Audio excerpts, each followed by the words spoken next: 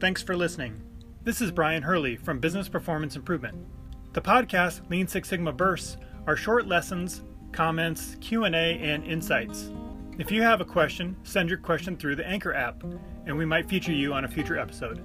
Or contact me at biz-pi.com.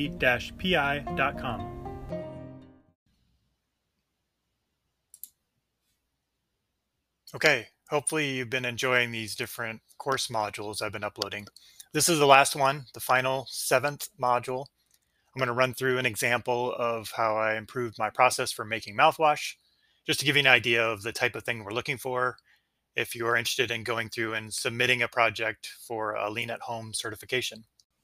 If you missed any of the modules, go back to episode 50, where I introduced the course, and then episodes 51 through 56 were the different modules.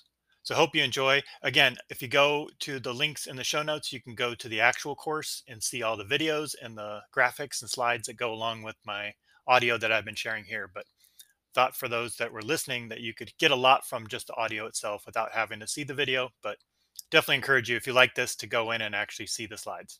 Okay, hope you enjoy. Let me know if you have any questions. Let's walk through a project review of the making mouthwash process. This will give you an idea of what we're looking for when you submit your certification project. On the Home Improvement Charter, we've got the process area defined as making the mouthwash. We've identified the metric as process time, with the current being 5 minutes 46 seconds. The reason we picked this process is to make it faster and less difficult, and to be able to quickly replenish supply, and the potential savings was $8 each time or $50 per year.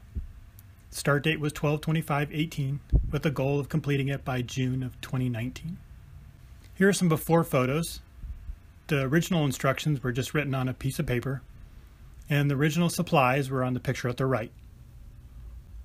A process map was developed to explain the current process, looking for items, measuring the water, getting the funnel, adding the baking soda, the peppermint oil, the tea tree oil, shaking up the container, and then cleaning up. A spaghetti diagram was also created.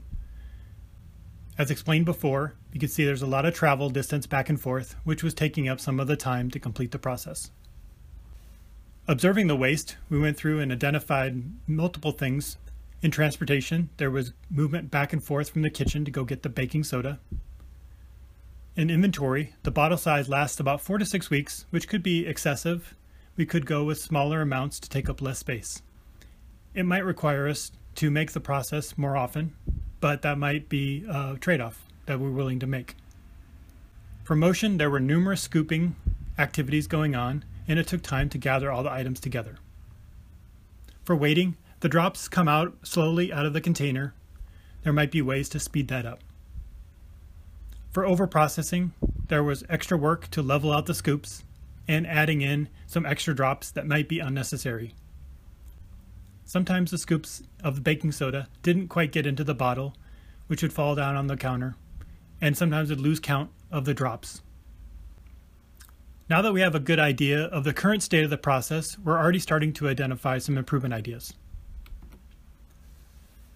After completing a 5S, we realized that there was ways to change the process where the measuring cup is not needed. It was bulky and heavy, and so we found a way to reduce that.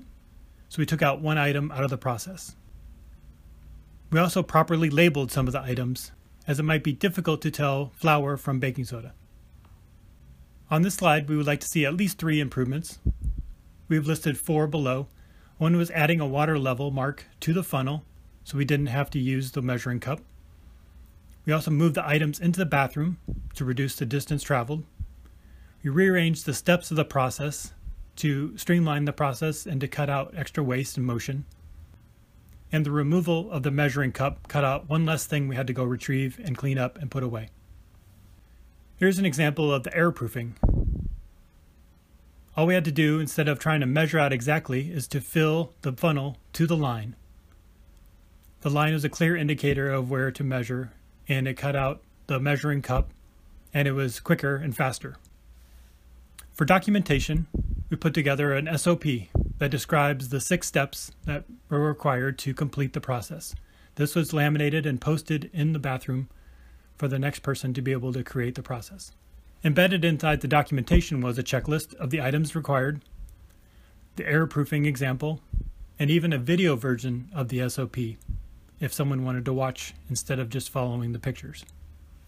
The after photo for the spaghetti diagram is much smaller. You can see only a few lines back and forth from one cabinet back to the workspace, cutting down the distance tremendously.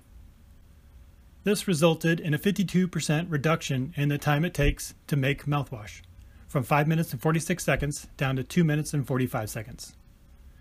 The project wasn't completed until January of 2020 versus the expected date of June of 2019. This is not required, but we did include a chart to show the different data points when we collected. Since this mouthwash wasn't done on a regular basis every month or two, it took a while to take enough data points to see the improvements after each change.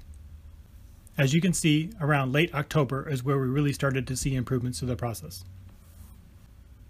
And this is an example of what we're looking for your improvement. Hopefully this doesn't seem too difficult or challenging. It just takes a little bit of time to document what you did and capture the before and after data. Hopefully you have everything you need to be able to make improvements to your home process. Now it's your turn to take a process you've identified, make improvements to it, and then submit your workbook for certification. I look forward to being able to review all the improvements that you've made. LeanSixSigmaDefinition.com has a list of glossary items about popular process improvement terms, along with a history of Lean and Six Sigma methods, and key influencers like Dr. Edward Deming, Henry Ford, Taiichi Ohno, Shigeo Shingo, and many more. You can also learn how to access affordable Lean and Six Sigma training and certification. Visit LeanSixSigmaDefinition.com.